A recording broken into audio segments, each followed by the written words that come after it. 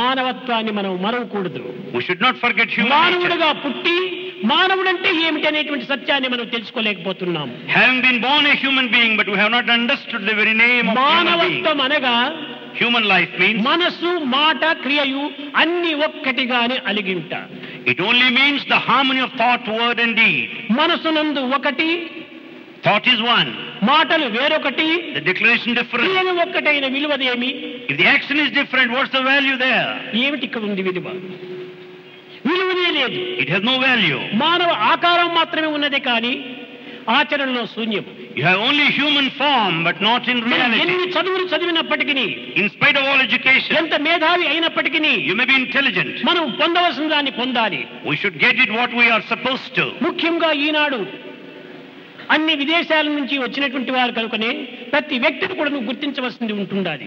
Many people from foreign countries are here. You should A recognize వ్యక్తి అయినా, them. Let him be anyone.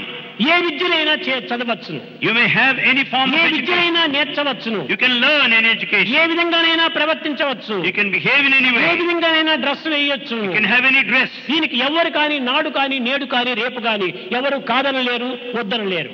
Then and now and future, no one can question you. కానీ But మనం ఎక్కడ ఉన్నాం?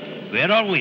సమాజంలో ఉంటున్నాము. We are in ఈ society. సమాజం అనేటువంటి దీంట్లో ఉండినప్పుడు నీవు ఇష్ట ప్రకారం పోవడానికి వీల్లేదు. So long you are in society, you cannot behave as you want. నీవు సమాజంలో ఉండినంత వరకు కూడాను నీ విద్య, నీ ప్రవర్తన, నీ యొక్క డ్రెస్సులు సమాజానికి అనుగుణంగా ఉంటుండాలి. So long you are in society, your education, your behavior and dress should be in accordance to the norms of society. నీవు సొసైటీని ఏమాత్రము లెక్క చేయకపోతే, ఇది నా స్వతంత్రము, నేను అనుభవించవచ్చును, నాకు ఇష్టం ఉంటుండాలి అని అనుకునేటట్టుగా ఉంటే అడవిలో పోయి జీవించు. You cannot neglect society. You cannot say that I am free to have anything. No.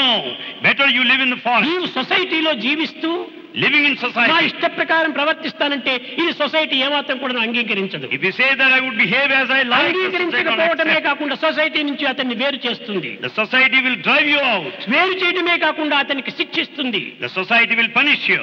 కనుకనే అట్టి శిక్షకు మనము మానవుడు గురి కాకూడదు. Man should never face such నేను a punishment. పుట్టినది ఈ సమాజంలో, I am born in society. పెరిగినది సమాజంలో, I grow here. జీవించినది సమాజంలో, My life is in సమాజానికి society. అనుగుణంగా కూడా నేను ప్రవర్తించాలి, సమాజములకు అనుగుణంగా నేను డ్రెస్ వేయాలి, సమాజములకు అనుగుణమైనటువంటి విద్యను నేర్చాలి అనేటువంటి సత్యాన్ని గుర్తించడమే నిజమైన మానవత్వం. That true human quality lies in having education and putting on the dress appropriate to the norms of society.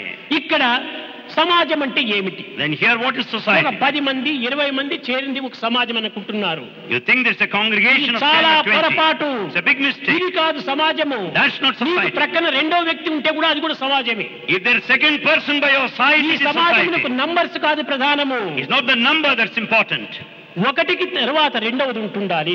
There should be the second one by the నీ side of ప్రక్కన one. ఏదో రెండవ వ్యక్తి ఉండినప్పుడే అది సొసైటీ, అదే సమాజం. When there's second person, that is society. ఆ ప్రక్కన రెండవ వ్యక్తి ఉండినంత వరకు కూడాను నీ యొక్క స్వేచ్ఛను పూర్తి వినియోగించుకోవడానికి వీలు లేదు. So long there is second person, you cannot be దాన్ని absolutely కొంత free. అదుపులో పెట్టుకోవాలి. You should put it under check.